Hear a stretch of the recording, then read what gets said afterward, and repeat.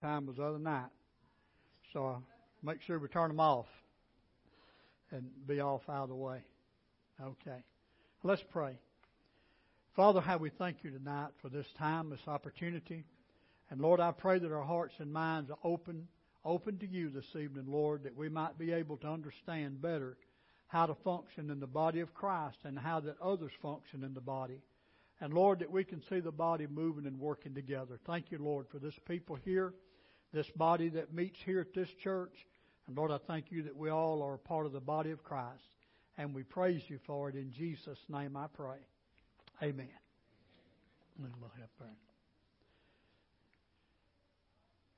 We're going to continue dealing with the motivational gifts. We got one more after this one, be one more Wednesday night, and then we'll go back to our regular class format. And I appreciate y'all giving me these 3 extra Wednesday nights when I thought I could do it in 6. It's taken, 2 extra Wednesday nights. It's taken 8 instead. And I appreciate y'all bearing with me. And I trust that you're learning and that we can understand more fully how that we are to function in the body of Christ and others function in the body of Christ. So it's important that we understand who we are and where we are and that we work from that. All of you haven't got a paper yet, but let me just give you this. You can't learn without change. And the reason I say that is you may accumulate some knowledge, but you're not learning unless what you're learning is changing you. You got that? Hey, y'all. I said, you may accumulate some facts and things, but you're not learning unless what you're learning is changing you. And to learn, to really learn, there's 3 factors involved in that. And it's time, effort, and money. And you say, well, why money? I'll get to that in a minute. But it takes time to learn something. You don't just automatically know, okay? That's like when you first got born again, you did not automatically know that there were 7 motivational gifts, did you? It takes time to learn that stuff. It takes time to learn things about the Word of God. You go to work at a job, it takes time to learn that. If you want to learn a skill, it takes time to learn that. You don't enroll in college and then come out next week a PhD. It takes time. It takes effort. You can't just go and lollygag around for 4 years and get a college degree. It takes effort. Whatever you want to learn, whatever you want to get into. This year, as all of you know, I started doing raised bed gardening. And I knew how to build a structure that I could call a raised bed, but then I didn't know and I still don't, I didn't know a lot of the ramifications of that, how to put it together and what to do with it and fertilize it and all of this kind of thing, water it. So I've had to take time to do that and put forth effort to learn. Anything you're going to learn, like these things, it takes effort. You've been coming. A lot of you have these Wednesday nights, and you put forth effort, and I trust that you've learned something. Another thing it takes is money. Raised bed gardening is rewarding, but it's not necessarily the cheapest way to garden. But to me, it's become the easiest way to garden. And but it takes money, anything you do. And somebody say, well, I learned by my mistakes. And a lot of times those mistakes involved money, didn't they? So whatever it takes, money touches everything. So we want to learn. Understand as you come to church and apply yourself on Sunday morning, on Wednesday night, in the classes, whatever you do, it takes time and effort. I've had people to tell me years ago, they'd say, I wished I knew the Bible like you did. And I'd tell them every time, well, you can if you'll take the time and put forth the effort to study that Bible, you can know it like I do. I ain't got a corner on the market. Matter of fact, there's a whole lot I don't know yet. But I'm putting forth the effort to do it. And if you want to learn about the Bible, chances are it's going to take time, it's going to take effort, and it's going to take money. Don't ever be afraid to get a book about the Bible, about subjects in the Bible, things in the Bible, money to buy you a good study Bible with. See, if all you depend on is what your cell phone, that Bible on your cell phone, or what you get up here on Sunday morning, you're not going to learn much about the Bible. It takes time, effort, and money. Study. Stay in it. So, and the thing about it is you do that, it's going to change you. Regardless of what it is, those three things are involved in it right there. In Romans chapter 12, I beseech you therefore, brethren, by the mercies of God, that you present your bodies, living sacrifice, wholly acceptable to the Lord, which is your reasonable service. And do not be conformed to this world, but be transformed by the renewing of your mind, that you may prove what is that good and acceptable and perfect will of God. For I say, through the grace given to me, to everyone who is among you, not to think of himself more highly than he ought to think, but to think soberly, as God has dealt to each one a measure of faith. For as we have many members in one body, but all the members do not have the same function. So we, being many, are one body in Christ, and individually members of one another. Having then gifts differing according to the grace that is given to us, let us use them. If prophecy, let us prophesy in proportion to our faith. Our ministry, let us use it in our ministering. He who teaches in teaching, and he who exhorts in exhortation, he who gives with liberality, he who leads with diligence, he who shows mercy with cheerfulness. Let love be without hypocrisy, abhor what is evil, and cling to what is good. Now tonight we're going to be talking about the part where it says in verse 8, he who leads with diligence. Other translations says he who rules, or he who governs. And it's talking about a leader in a project, a leader in different things, and not necessarily a pastor, but this is talking about working in the body of Christ. An administrator is another term to use for this. An administrator is also called an organizer. You know, if you don't have somebody that's willing to take the lead and organize, all you're going to end up with is a whole bunch of chaos, right? So you've got to have that's necessary. These people are necessary. The word ruler comes from the Greek word protissimi, and it means one who stands in front of others, or to lead. And there's only 3 out of every 100 people in the body of Christ that has this administrator motivation. You've heard the term, too many chiefs and not enough Indians. Well, that did not come from the Indians. The Indians had one chief. He had people to help him. They had one chief. All the rest of them are just Indians. And I don't mean that in a racist kind of a thing, but that's the truth. And when there's a project going on, there needs to be somebody that can be in charge, and everybody else be willing to assist and help. It's on the job. You know why on the job that they don't have 10 supervisors and 3 workers? Even though it seems like that way sometimes, don't it? I'm sure it does at Bradley's place there, where everybody wants to be supervisor, don't they? But it's because only 3 out of every 100 have this. Everybody else is to be involved and helps and encouraging and doing what they can to assist that leader as they step out to do those things. See, this gift helps the body define, maintain, and carry out goals by providing leadership support that needs are effectively met by the whole body. Many years ago, I think it was probably 1996, my house over there, the roof was leaking terribly bad. And a few of the men in the church found out about it, and they said, well, let's see if we can't raise the money and get you a roof to put on there. I said, okay. So we was going to do it ourselves. All right. So here we go. We got over there, and we were going to do it ourselves, and we were going to put the shingles on over the shingles that was on there, because we didn't want to go through all the problem of tearing them off. You remember us doing that, Mark? Did we tear them off? Okay, well, we tore them off then, all right?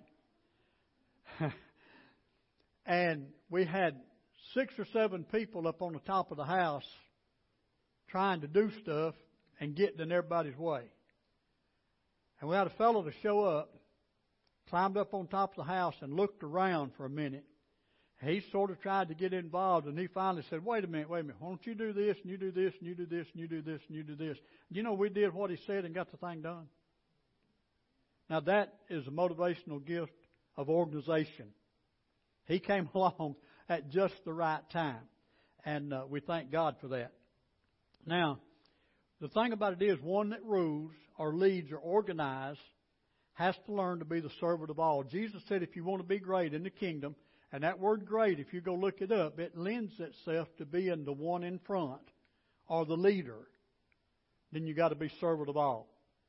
A leader is going to have a servant heart and a servant attitude. They're going to be submissive, have a submissive spirit, because a true leader realizes that there's somebody over them. You remember the guy that came to Jesus, the Roman centurion. He said to Jesus, said, you don't have to come to my house, just speak the word and my servant will be healed. He said, because I'm a man under authority. I have authority. I say to this one, go, and he goes, and the other one come, and he comes. But he said, I am under authority. Every person on the face of this earth has someone that's over them, whether they realize it or not. We all do. We all have someone not necessarily to answer to, but someone that's over us and that we look to. Sometimes a leader has to learn to be a floor mat, because somebody that's leader is going to be the one that sometimes the spotlight's on and they're going to get walked on. But one thing that a true leader is, they don't get their feelings hurt real easy and run off and pout and cry. Now, some characteristics of the administrator motivation is they have the ability to see the overall picture and they see the long-range goals. Someone that's involved in the ministry of helps, support ministry, they don't see long-range goals. They see short-range goals.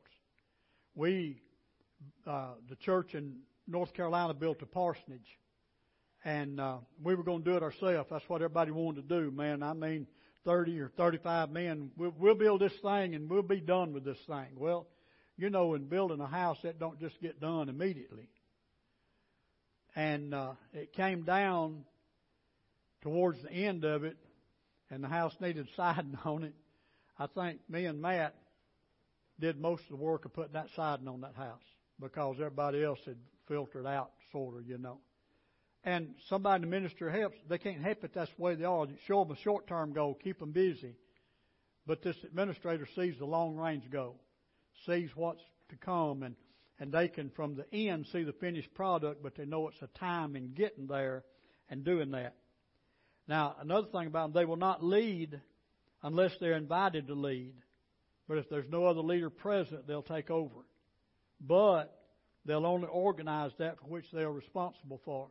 That fellow that on the roof over there, he was involved in some other things that he just worked like everybody else did. They have the ability to get people to work. And they can get people to work who are normally lazy. That'd be a good person to have as a foreman on a job, wouldn't it? If I can get that lazy person to work. They have the ability to know what people can do and to get them to do it.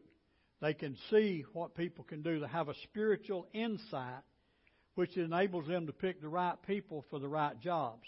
Remember now, only 3 out of every 100 people in the body of Christ have this gift. That's the reason that all of us are not able to see this. It's not our job to see this. It's their job. Always remember that the motivative gifts will stimulate natural ability, but they themselves are spiritual ability. It's just like when the children of Israel were going to build the tabernacle. God gave those craftsmen the ability to do what they did. God told Moses, pick this guy and pick this guy, because I am giving them the ability to be in charge of this. So God gives us ability according to where we're at. Another thing about somebody with this motivation is they don't procrastinate. If a job's given to them, they say, well, let's get it done. You know, there's no need to wait until next week or next month to do it. If we're going to do it, let's get it done. And when you see somebody that has that understanding, that's the person maybe to put in charge of a project that needs to get done. Here's another thing, They may be called pack rats because they collect everything and throw away nothing.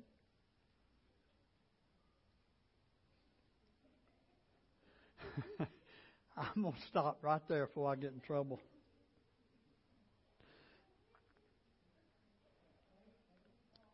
They know where everything is, and even though it may not look like it, in their mind they're organized.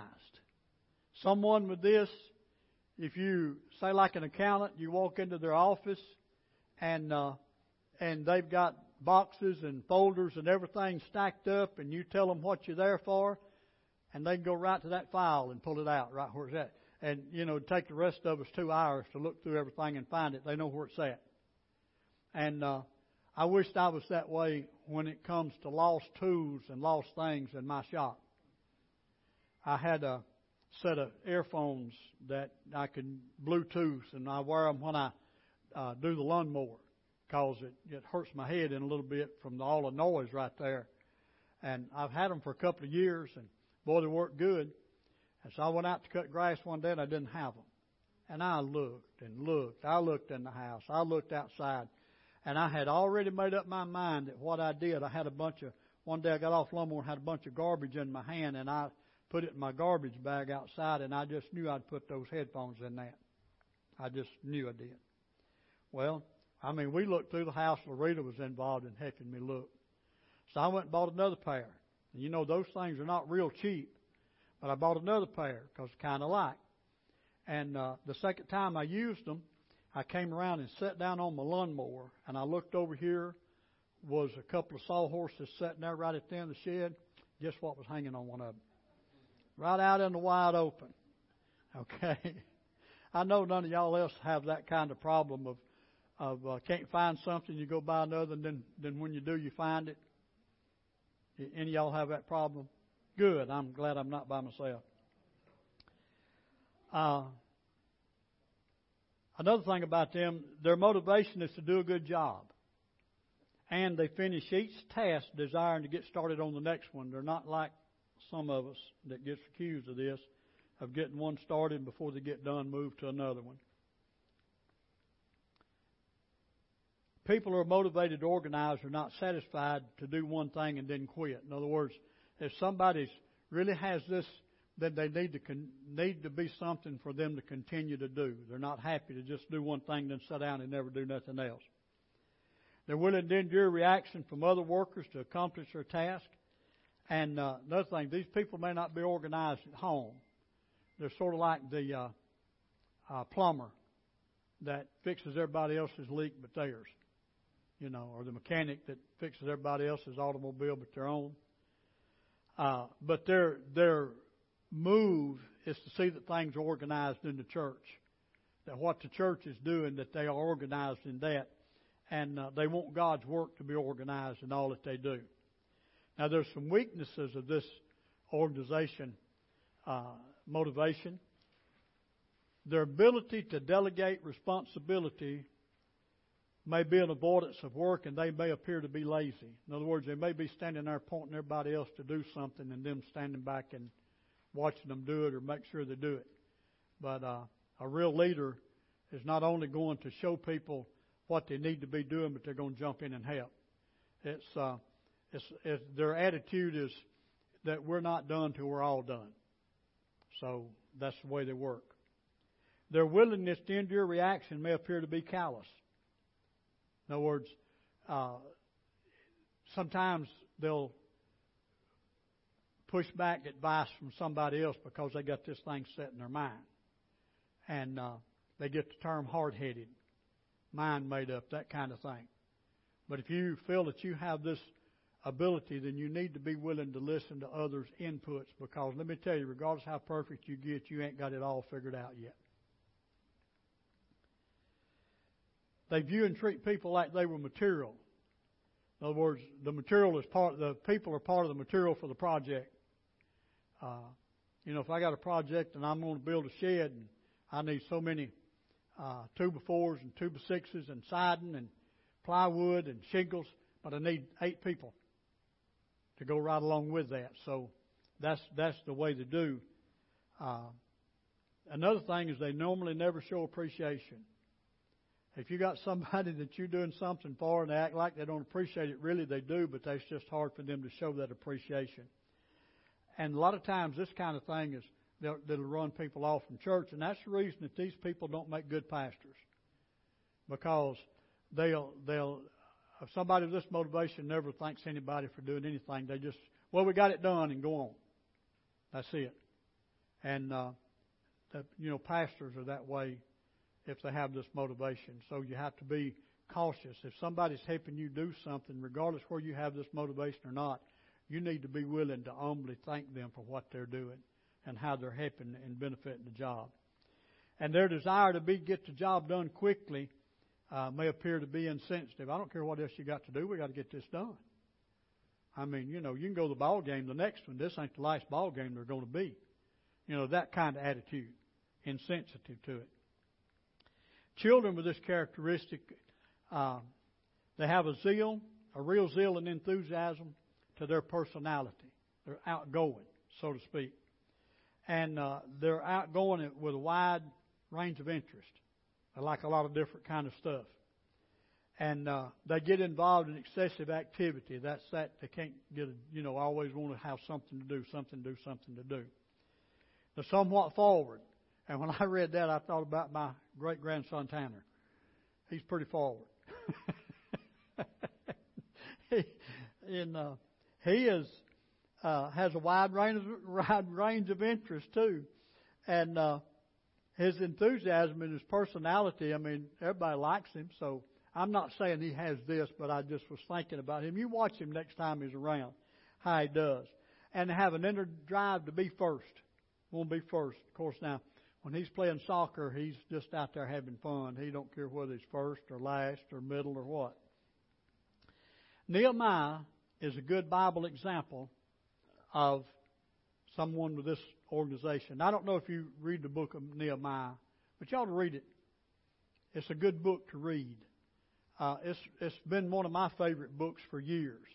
And just let me drop this note in here. It seemed like that, back in 1987, we desired to start the church, but it seemed like that just was getting pushed further and further away. I was offered, I could have went and offered to come and be the pastor of Mill Creek Church at that time. And also we were going over to First Assembly at Arab, and the pastor over there offered to bring me on as minister of music, minister of education, a full-time thing, and it would have got me out of that 70 and 80-hour-a-week job, and all of that looked good. I mean, it was beautiful, and I thought about it, and I didn't pray about it, but I thought about it. And it seemed like everything at home was just going further and further downhill. And I came in from work one night about midnight, and I sat down at the end of the table and picked up my Bible. And I just opened it to the book of Nehemiah. No particular place. I just wanted the Nehemiah. And I opened it to the book of Nehemiah. And I just opened up in chapter 9, I believe it's verse 16, that says, because I was sitting there saying, God, what's wrong? What's wrong? This ain't the way this is supposed to be, and all of this. And the words of that verse says, nevertheless, they were disobedient. And I didn't read any further than that verse. I knew I wasn't supposed to be at Mill Creek or Arab. I knew I was supposed to be right here at Faultville and start a church. So I got down on my knees. I prayed. I said, okay, God, we're going to do this. I just need you to tell me when, where, and how, and what. And so the Lord said to me, he says, the name of the church will be Victory Fellowship. Start the first Sunday in September. And showed me where to start in that old building that was out on 31 there on the side of what used to be Walker Williams Lumber Company. I mean, all of that was just so real. And when I got up from there, I was ready to go. And that's how it all got started. But Nehemiah, he was in Babylon. He had been taken as one of the captives to Babylon during that time. And King Cyrus had begun to give a decree and let them go back. And they had gone back and had started building the temple, rebuilding the temple. And they got in a lag about that. And Ezra and Nehemiah and the book of Haggai talks about it. They got in a lag about building the temple. But then Nehemiah heard that they were doing nothing to rebuild the walls. Now, that day, the walls were important for a city because it was their main line of defense. So they were not building the walls. That way all the enemies could come in and tear down everything they were doing. So Nehemiah, first of all, he set a goal. He said to the king, if it pleases the king and your servant has found favor in your sight, I ask that you send me to Judah, to the city of my father's tombs, that I may rebuild it.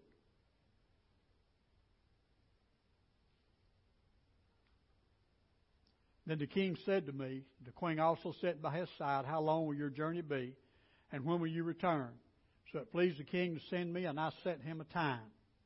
Told him when he would be back. So an organizer is going to set a time. They're going to have a plan. They're going to have a schedule, a goal. Then when he got there, he surveyed the situation. He didn't just run in and say, okay, we need to rebuild these walls. No, he took time. And then he said, and this is what he said. He said, I went out by night through the valley gate to the serpent wall and the refuge gate and viewed the walls of Jerusalem, which were broken down, and its gates, which were burned with fire. Then I went up to the fountain gate and to the king's pool, but there was no room for the animal under me to pass. So I went up in the night by the valley, and I viewed the wall. Then I turned back and entered by the valley gate, and so returned. Now he did that. Nobody in town knew he was doing it. Nobody in the city of Jerusalem knew that he was doing it. But he went out to survey the situation, to see how bad it was and what it was going to take. Then, when he got it all put together, he came back and explained the overall goal. So that's something an organizer will do. They'll say, look here, we got to do this and this and this and this, and here's what we're going to accomplish. So he said, and the officials did not know where I had gone or what I had done. I had not yet told the Jews, the priests, the nobles, the officials, or the others who did the work. Then I said to them, you see the distress that we are in, how Jerusalem lies waste, and its gates are burned with fire. Come and let us build the wall of Jerusalem, that we may no longer be a reproach. So he said, here's what we're going to do. Our goal is to do this. Well, did everything go smooth? No. He had opposition. And if you have this organization motivation, there's going to be times that you're going to face opposition in what you do. It's going to come from within. It's going to come from without. And but then we find in verse 19, but when Sanballat, who was a foreigner, the Horonite, Tobiah the Ammonite official, and Geshem the Arab heard of it, they laughed at us and despised us and said, what is this thing that you're doing? Will you rebel against the king? And then in chapter 4, verses 7 and 8, it said, that happened when Sanballat, Tobiah the Arabs, the Ammonites, and the Ashdodites heard that the walls of Jerusalem were being restored and that gaps were beginning to be closed, that they became very angry. And all of them conspired together to come and attack Jerusalem and create confusion. So he was having trouble, having difficulty. Well, did he give up? See, if you have this motivation, you got to come to the point where there's no give up in you. This motivation is not real strong in me, but once we started the church, there was no give up in me. And I know you've heard me say this, but we were told we wouldn't make it a year. And I don't know what year they were talking about because, we're not looking for that year. But the more people said that kind of thing, the deeper it got in me that this church was going to be here. And I said to the Lord, Lord, when we start, we're never going to stop. Whatever it takes, even to the point of doing without, the church will stay open. I said, two things that's going to happen. The church doors will stay open once they're open. And here we are 6 years later, and the church doors are still open. And we're not going to give up. Don't have any quit about us. I got a little weak one time in that, but that's okay. Loretta straightened me out about it. But what did he do? He prayed, and he didn't give up. Back there in chapter 4, it says, here's what he's praying. O our God, for we are despised. Turn their reproach on their heads and give them as plunder to the land of captivity. Do not cover their iniquity, and do not let their sins be blotted out from before you, for they have provoked you to anger before the builders. So we built the wall. Get a hold of this now. We built the wall, and the entire wall was joined together up to half its height, for the people had a mind to work. Now, I thought about this today as I was studying back over this. Not only does this talk about Nehemiah, the organizer, bringing things together, but there was a whole bunch of people that was involved in the ministry of helps. And they built the wall not because Nehemiah was the organizer. He was part of it. But they built the wall because the people had a mind to work. I mean, so all of us, when somebody comes along and they're that organizer and we're trying to get something done, don't take the attitude of standing back and say, well, let them do it. No, they had a mind to work, and that's what they did.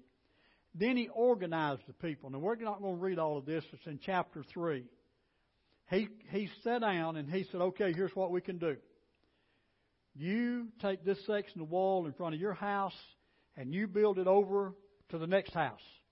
And then those people will take it and they'll build it to the next house. And they did that. They worked around that thing until it was completely finished all the way around. And whenever these people, Sanballat and Tobiah and those was going to come against them, and they said, we'll come down there, and said, a fox can't even run across that without it falling down. So they threaten to come in and invade them. And Nehemiah, he said, here's what we're going to do. We're going to take half the people, let them work with their hands building the wall, and the other half the people's going to stand guard. And then they went on a little bit further, and he said, here's another thing we're going to do so we can get the work done. Work with one hand, hold your sword and spear with the other hand. So they were ready. He had them working together. And folks, they came back, they cleared this thing out, and they rebuilt this wall in 58 days. Now that's something to think about, the wall around that city. He organized the people. He got them to work. And remember verse 6, chapter 4, verse 6. They built the wall because the people had a mind to work. See, now we talk about things that we want to do here, and we talk about building and adding on and things of that nature. And folks, we can do it. And I know it seems like a long time in coming. And I wish that we could set out in 58 days from today, be through with what we want to do. But the thing about it is, when we get to the point to where we can do that, there's going to have to be some effort involved in some of us to be able to get things done that needs to be done. But I'm going to tell you this.